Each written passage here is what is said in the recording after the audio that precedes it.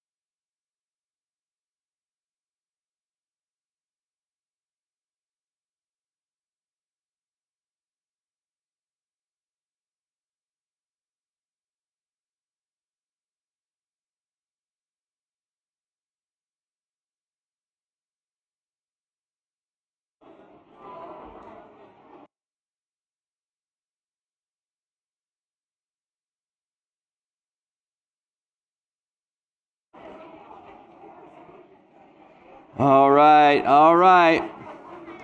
That's enough of that. Stop loving on each other. We're done. Have a seat.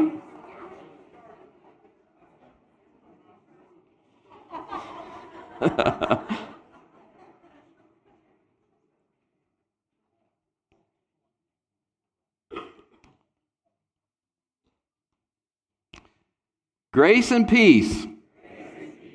Ooh, man. Just so thankful for those 2 things in my life every single day. So grateful.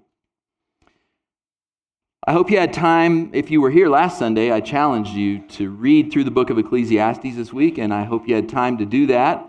And if you didn't, thank God it's still right there in the Bible. You can still open your Bible up this week. It'll be right there. And we said last week if we read 2 chapters a day, then in 1 week we could read through the book of Ecclesiastes. So if you missed doing that last week or you didn't quite finish, I want to encourage you to read through the book of Ecclesiastes this week. Now, if you did read Ecclesiastes last week, then here's my next challenge to you this week. And that is to choose one psalm, the book of Psalms, choose one of them each day, and you could choose any one you want. If you start reading it and you're like, let's be honest. You read it and you go, I don't like it. I don't like this one, okay? That's all right. God put them there so we can have a lot of choices of what we pray and what we're saying to Him. So find one, read through one psalm each day, and here's what we're trying to do. This is going to help us as we concentrate on God's character. That's the reason I want us to study the book of Ecclesiastes. I know it's a book of philosophy. I know it's a book about life. I know it's a book about all kind of things that Solomon went after, but I want us to see God's character as we read the book of Ecclesiastes. And you can do that in the book of Psalms as well. As we go through this series called The God of Yes, and you read in Psalms this week, look for the things that you read that God is saying yes to as you read through Psalms. And ask God to speak to you this week, to you personally. Lord, what things in my life are you stamping a yes on? Lord, in my life, what things in this world around me, the place I live, the place I work, the people that I know, help me, Lord, to follow you in the places that you're working and moving. The places where you're saying yes, help me to join you, God. Let's make this personal. Let's not just make it a study that we know the words to. Let me give you, this is in my notes, but I was just going to share something with you real quick. In the kids' class this morning, we had Jay what's your last name, Jay? Spray. Jay Spray and I were teaching, and we were teaching the kids from probably about 6 years old up to 5th grade. And so we were talking about faith, and we were talking about a mustard seed of faith. Now, how do you explain faith? How do you explain faith to young children? How do you do that? So we were asking them, what is faith? They said, well, you could believe, that's faith. Good, that's right. To believe is faith. And then I asked them the question. We got a chair out, and I said, how could you have faith in this chair? And they said, well, you can talk about the chair, and you can count how many legs are on the chair. There's 4. So you could have faith in it because it has 4 legs. Or you could look at it and you could see that it's built, well, and so you know that it's strong, and so you could have faith in it. Or you could have hope that it won't fall when you sit on it, and you could have faith that.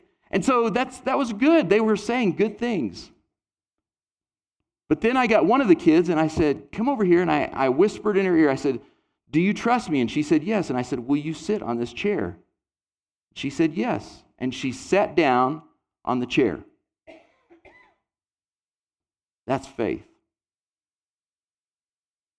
Faith is the action of doing something, of taking a risk of what God tells you to do. And many times it's a temptation for all churches, all people who go to worship today in all places. It's a temptation to talk about faith, to examine God and see how faithful He looks, and to leave and go through our week and never put our faith right there on God. Put our weight on Him.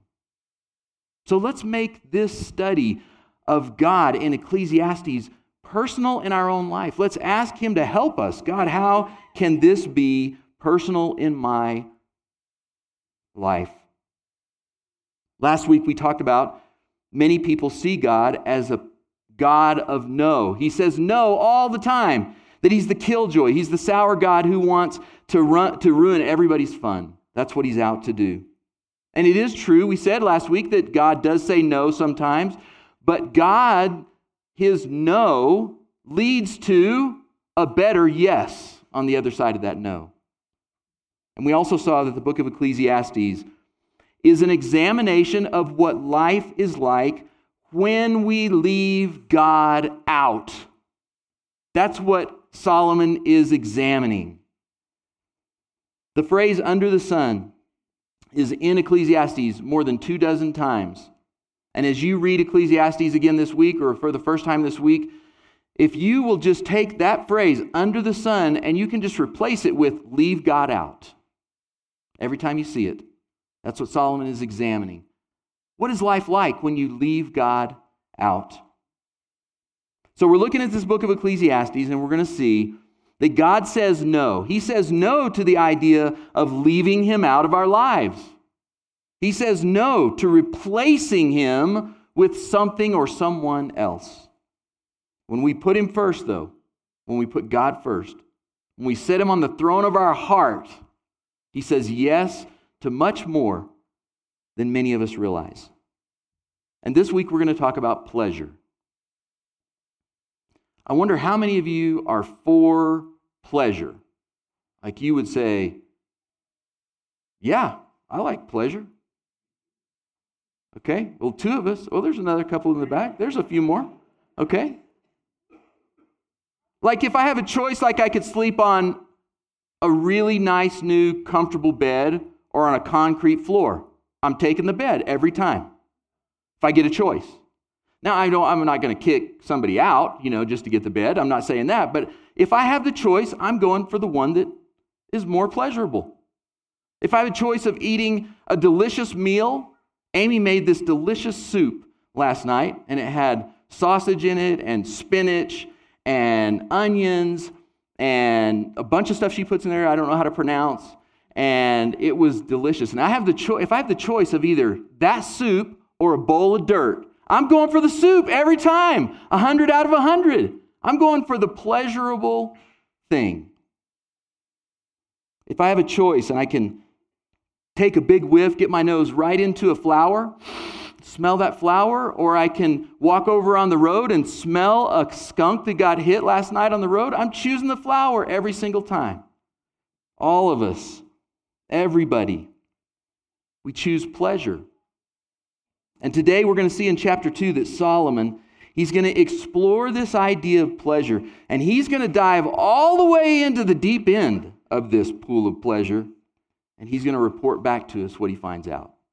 So let's pray, and then after we pray, we will start reading in Ecclesiastes 2. God, thank you for this morning. Thank you for those children and their answers about faith today, and we pray that you would be growing faith in those kids that we love so much. We pray that as they put their small faith in you, a big God, that you will do amazing things. God, we just want to pray today for the Mays family, and we ask for your Spirit to bring healing, and for you to be close to all of us who are broken-hearted. And we claim today the promises that you have made about eternal life. We believe, God. We believe that Rod belonged to you. And so we rejoice because you said, blessed are those from now on who die in the Lord. And so we trust you. We put our weight on that. We don't just say those words. We put our weight on it. And we rejoice today. Thank you for this part of the Bible, God. And we pray that as we read, we might not only think about our behavior, but we might think about your character. And we pray all this through the name of Jesus Christ, our Savior. And everyone said, amen. Ecclesiastes 2, and we'll read the first 11 verses from Ecclesiastes 2. If you want to open your Bibles there. I don't have any words behind me today, and that's just from my own lack of preparation not getting those up there. But if you want to get a Bible out, or you can listen, and I promise you this is from the Bible. This is from the New International Version. Ecclesiastes 2, verses 1 through 11. Solomon said, I said to myself, come now, I will test you with pleasure, to find out what is good. But that also proved to be meaningless. Laughter, I said, is madness. What does pleasure accomplish? I tried cheering myself with wine and embracing folly, my mind still guiding me with wisdom. I wanted to see what was good for people to do under the heavens during the few days of their lives. I undertook great projects. I built houses for myself and planted vineyards. I made gardens and parks and planted all kinds of fruit trees in them. I made reservoirs to water groves of flourishing trees. I bought male and female servants and had other servants who were born in my house. I also owned more herds and flocks than anyone in Jerusalem before me. I amassed silver and gold for myself and treasure of kings and provinces. I acquired male and female singers and a harem as well, the delights of a man's heart. I became greater by far than anyone in Jerusalem before me. In all this my wisdom stayed with me. I denied myself nothing my eyes desired. I refused my heart no pleasure. My heart took delight in all my labor, and this was the reward for all my toil. Verse 11, yet when I surveyed all that my hands had done and what I had toiled to achieve, everything was meaningless, a chasing after the wind. Nothing was gained. Say the three words with me. Under the sun. Nothing was gained. Solomon says, when I left God out, nothing was gained by any of this that I did. He explores pleasure pretty thoroughly. Laughter and wine and foolishness and hobbies and sex and amassing wealth and anything else that his eyes and heart could imagine. Anything. He had all the resources, all the power, anything he could imagine. He doesn't deny in any of this. He does not deny the fact that these things are pleasurable. These things are enjoyable. These things are fun. But he gives readers a warning here in this chapter.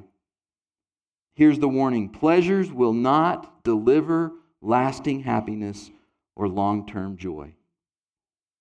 You will not be content if you're depending on these experiences. It's like a thirsty man who's dying of thirst, drinking salt water.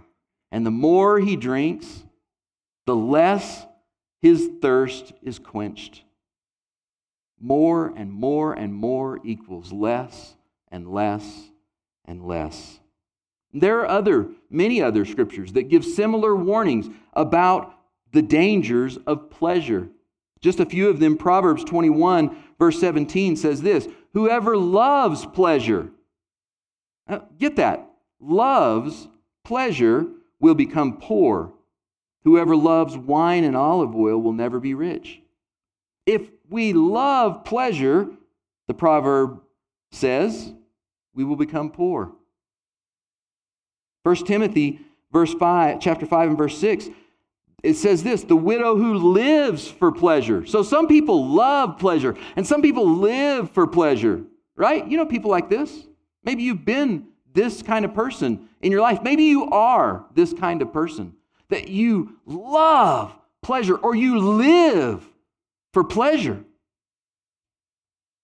The widow who lives for pleasure is dead even while she lives. The warning is, if that's the road that you're living on, that's what you're living for, it leads nowhere. It's meaningless. It's chasing after the wind under the sun. In Luke chapter 8, Jesus tells the parable of somebody spreading seeds on different places. And he says the seed, when he explains the parable, he says the seed is the Word of God. It's like this right here, where the Word of God is going out to you and it's falling on your heart. And each of us today, our heart is in a certain condition. Either it's good, or perhaps it's shallow today, or perhaps it's thorny today, or perhaps it's hard. I have a hard heart today. And it's the same when you talk to your friends about the Lord, or you say something about Jesus, and we plant seeds, they fall on people's hearts. And in Luke 8:14, Jesus says, he explains, he says, the seed that fell among the thorns, if your heart was thorny, this is what the thorns stand for. Those who hear the word, but as they go on their way, the word is choked out by what? By life's worries, riches, and pleasures. And they do not mature. There's no doubt that pleasure is something to be careful with. It's much like fire. Fire can be incredibly destructive. It can cause mass destruction, as we saw here just a few years ago. Burning over 40,000 acres and over 200 homes right here in our small village. But if it's handled properly, if fire is handled in the right way, what better thing is there on a cold winter night than to sit in front of your fireplace with a crackling, warm fire?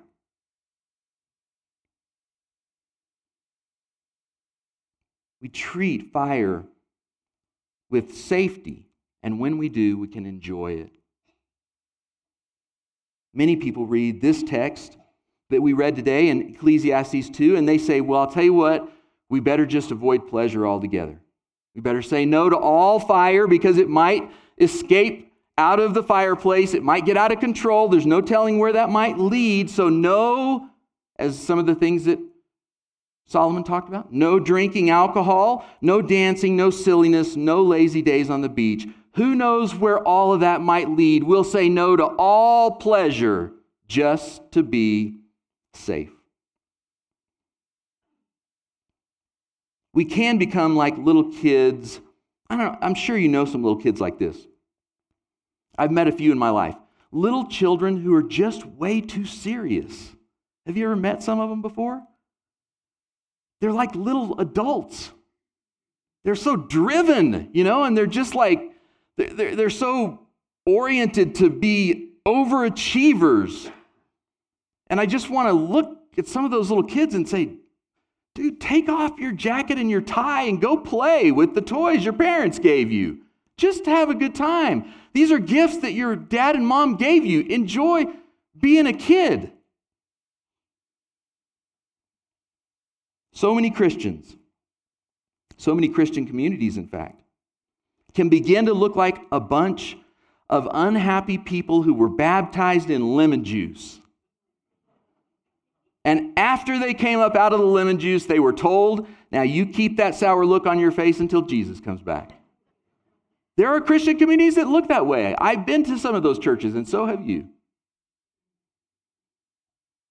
But is this the way that God feels about pleasure?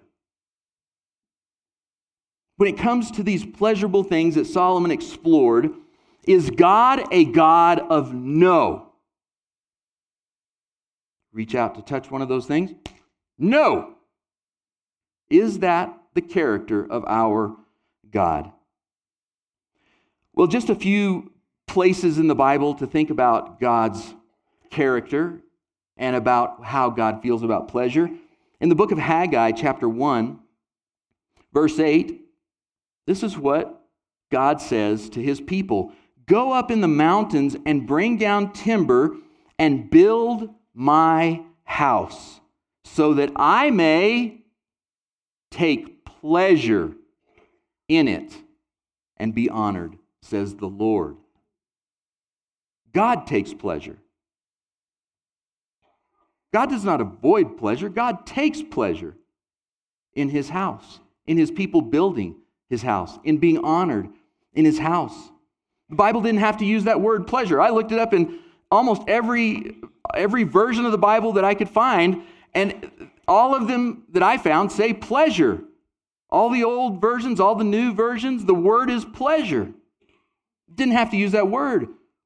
The writer could have said, build my house, get the timbers, build my house, and then I will come through and do a checklist and I'll give my approval.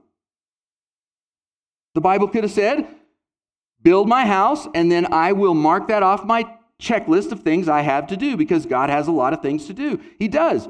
He's accomplishing all kinds of things in this world, and he could have marked that one off. But the Bible doesn't say that. The Bible says that God finds pleasure. He doesn't say no to pleasure. He says yes to pleasure. The second thing is this: God is the creator of pleasure. God's the creator of pleasure. Just think about your own body for just a moment, your five senses, and realize that the way God made your body reveals that pleasure is part of his plan.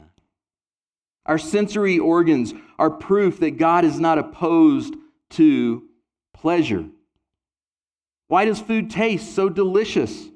Why is the scent of rain so pleasing?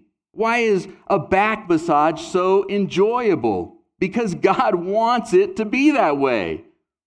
He planned pleasure as his own idea for us. Now, if you still have a hard time accepting that God created pleasure for us to enjoy in its fullest measure, then let me ask you a few questions. Why did God give you taste buds? Why did he do that? He didn't have to give you taste buds. And then he made strawberries. Now, if he didn't want pleasure, why did he give us taste buds, and why did he make strawberries so delicious? If food were only designed to sustain our physical bodies, then God would have made strawberries completely utilitarian. No texture, no delightful red color, no savory drops of juice when you bite into it, no mouth-popping sweetness. Are you guys getting hungry? You guys thinking about it a little bit? Mouth-watering? It's supposed to point us toward a good Father who knows how to give his children good gifts. The same point could be made for numerous of other creations that God has made in his creation, from the pleasure of a parent seeing their child do well, and just brings great pleasure when we see that our child is succeeding, doing well, to the joy of a sunset over Sierra Blanca Mountain, to looking out the window and seeing snow falling. Lord, please, we're talking about pleasure here. Please bring us some snow. To the physical embrace of a husband and wife in all its passion and intimacy. God made all that. It doesn't take a Bible scholar to see, if you read the Song of Solomon, that God celebrates the intense pleasure of a physical relationship between a husband and a wife. He loves it. He created it. He made it. And he included pleasure in it. God created us this way. And so when it comes to pleasure, and it's enjoyed the way that he intends for us to enjoy it, God is a God of yes. And the third thing is this. God speaks about his relationship with us and eternity in terms of pleasure. Psalm 84, listen to these words. A prayer to God. How lovely is your dwelling place, Lord Almighty. My soul yearns and even faints for the courts of the Lord. My heart and my flesh cry out for the living God. Better is one day in your courts than 1,000 elsewhere. I would rather be a doorkeeper in the house of my God than dwell in the tents of the wicked. Do you hear that language of pleasure that is used to describe knowing God? I yearn, I faint, my heart and flesh cry out for this. These are words that we use to describe pleasure. And God is more than okay with that. In fact, God has pleasure for us, he says, that is eternal. Psalm 16, verse 11. Another prayer. You make known to me the path of life, God. You will fill me with joy in your presence, with eternal pleasures at your right hand. The Bible describes knowing God and being in his presence as eternal pleasure. When it comes to pleasure in the right context, God is the God of yes. Now, some of you may be thinking, who cares? I mean, honestly, so what? Why are we talking about pleasure? How does that make any difference really in our life? It matters for a couple of reasons. There's at least two dangers of misunderstanding pleasure and what God believes about pleasure. First of all is this. It's believing that God is keeping something away from me. He's holding something back. I believe it's probably been in my life, and I've seen it in many other people's lives, one of the devil's biggest tricks. He wants us to think God is against pleasure. God is the God of no. Think about Adam and Eve. They're in the Garden of Eden. And God gives them all this garden of pleasure. But what does the devil come and tempt them with? The devil comes to say, God doesn't want you to have all that you want. That's who God is. God doesn't want you to have all you could have. God doesn't want you to have all you deserve. God is withholding this good from you. And Adam and Eve believe him. Say, you're right. God is holding out on us. But listen to Psalm 84. Psalm 84, verse 11 and 12 says this. For the Lord God is a sun and shield. The Lord bestows favor and honor. No good thing does he withhold. Listen to that. No good thing does he withhold from those whose walk is blameless. Lord Almighty, blessed is the one who trusts in you. That's what this boils down to. This idea about pleasure is, do we trust God? Do we trust that the gifts that God has given us are enough? God's not withholding anything good from us. In fact, the pleasures that he offers are actually part of the way that we avoid temptation. Have you ever thought of that? Pleasure is part of the way that we avoid temptation. The Apostle Paul makes just this point in 1 Corinthians 6 and 7. He says this. He says, flee sexual immorality. Run away from sexual immorality. That's what you need to do. But how do we do that, Paul? His method of running away from sexual immorality is to run into the embrace of your spouse.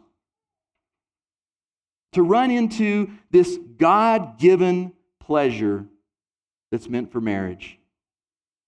It's not the pleasure of sex that we are to flee from. It's the sinful use of a watered down counterfeit. That's what we're supposed to run away from.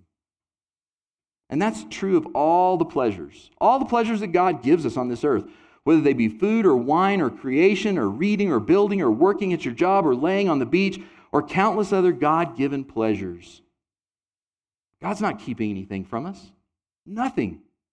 He's not the God of no. He's offering us the very best pleasures that are available in this life and on this earth. He is the God of yes.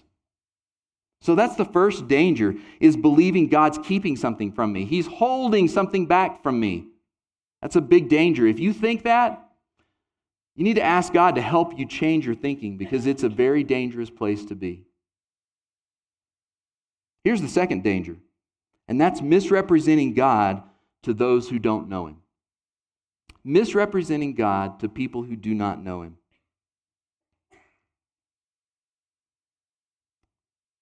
Sometimes I can imagine if I had never been to church before, never gone, and been a part of a family of believers, and I don't really know much about Christianity, and if I just started getting to know some Christians, sometimes I think that the invitation would feel something like, hey, come on, John, we follow a God who says no to a bunch of fun stuff in life.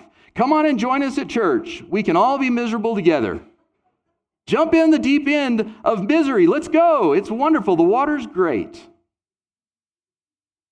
I know it's been years ago since I told this story, but some of you I know have heard it before. But 20 years ago when I was a youth minister, or 25 years ago, however long it was, when I was a youth minister, one of the things I used to do here was substitute teach in the schools, just mostly to be around the kids where they're at. And so I was substitute teaching one day, and God bless you, substitutes. Whew, man. I was sitting in class at the desk at the front, and I pretty much would just tell the students, here's your assignment, it's on the board. The teacher said you're supposed to do it, and so you can do it or not do it. I don't really care what you do, okay?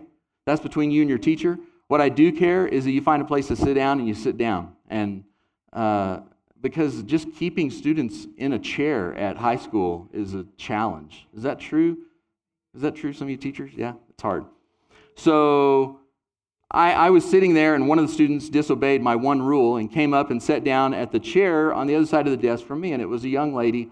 And she just started talking to me, and she's saying, so, you live here in Ruidoso? Yeah, I live in Ruidoso, Well, tell me about your family. I told her, I'm married, and she said, you're going to college or something? No, I graduated from college. Oh, you're going to become a teacher? No, I'm not going to become a teacher. Well, what are you doing here? Why are you substitute teaching? And I said, oh, well, I'm a youth minister at a church, and I just wanted to come hang out with some teenagers. And she just pushed that chair back from that desk, and she said, I hate priests. Check and make sure my collar wasn't turned around backwards real quick. Okay.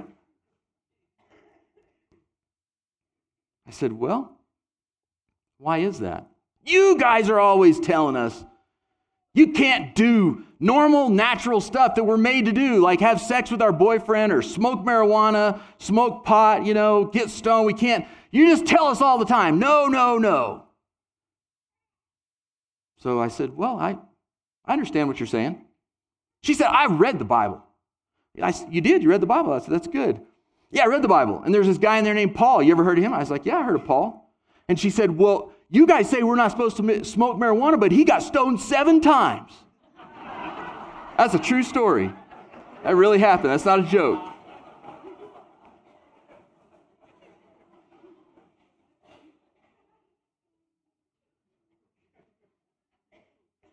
Sometimes that can be all we do to represent ourselves as Christ followers. Don't do this, don't do that. No, no, no, no, no, no, no, no, no. And that's all people know about us. That's all they know about God. Listen to this description of the things that God did. God did these things for the Jews when he brought them back from captivity. This is in Psalm 126. And this is people writing when we were coming back from captivity, what God did for us, and this is their experience. When the Lord restored the fortunes of Zion, we were like those who dreamed. Our mouths were filled with laughter, our tongues with songs of joy. And then it was said among the nations, right? All the people who don't know God, it was said among all those people, the Lord has done great things for them. The Lord had done great things for us, and we are filled with joy. You hear the language there? Dreams, laughter, songs, joy. This is what God has given us. This is what God has done for us. And our posture as Christians, those who've been rescued from sin and death by the work of Jesus at the cross, should be this. Look what God has done for us. Look, it's amazing. He's given us all these pleasurable gifts on this earth from a good, good Father to his children. And he's also given us, more importantly, eternal life, where there are eternal pleasures at his right hand. And then we should say, come on and join us in following this God, the God of yes. Knowing him is the greatest experience. It's the greatest pleasure possible in the universe. So the invitation today is this. He invites you to that great relationship. And if you have never said yes to him, if you've never done that, but he's drawing your heart today, he's pulling you, you can sense the Holy Spirit working in your heart, that's happening today. Don't quench the Spirit. Today's the day of salvation. You come while we stand, while we sing.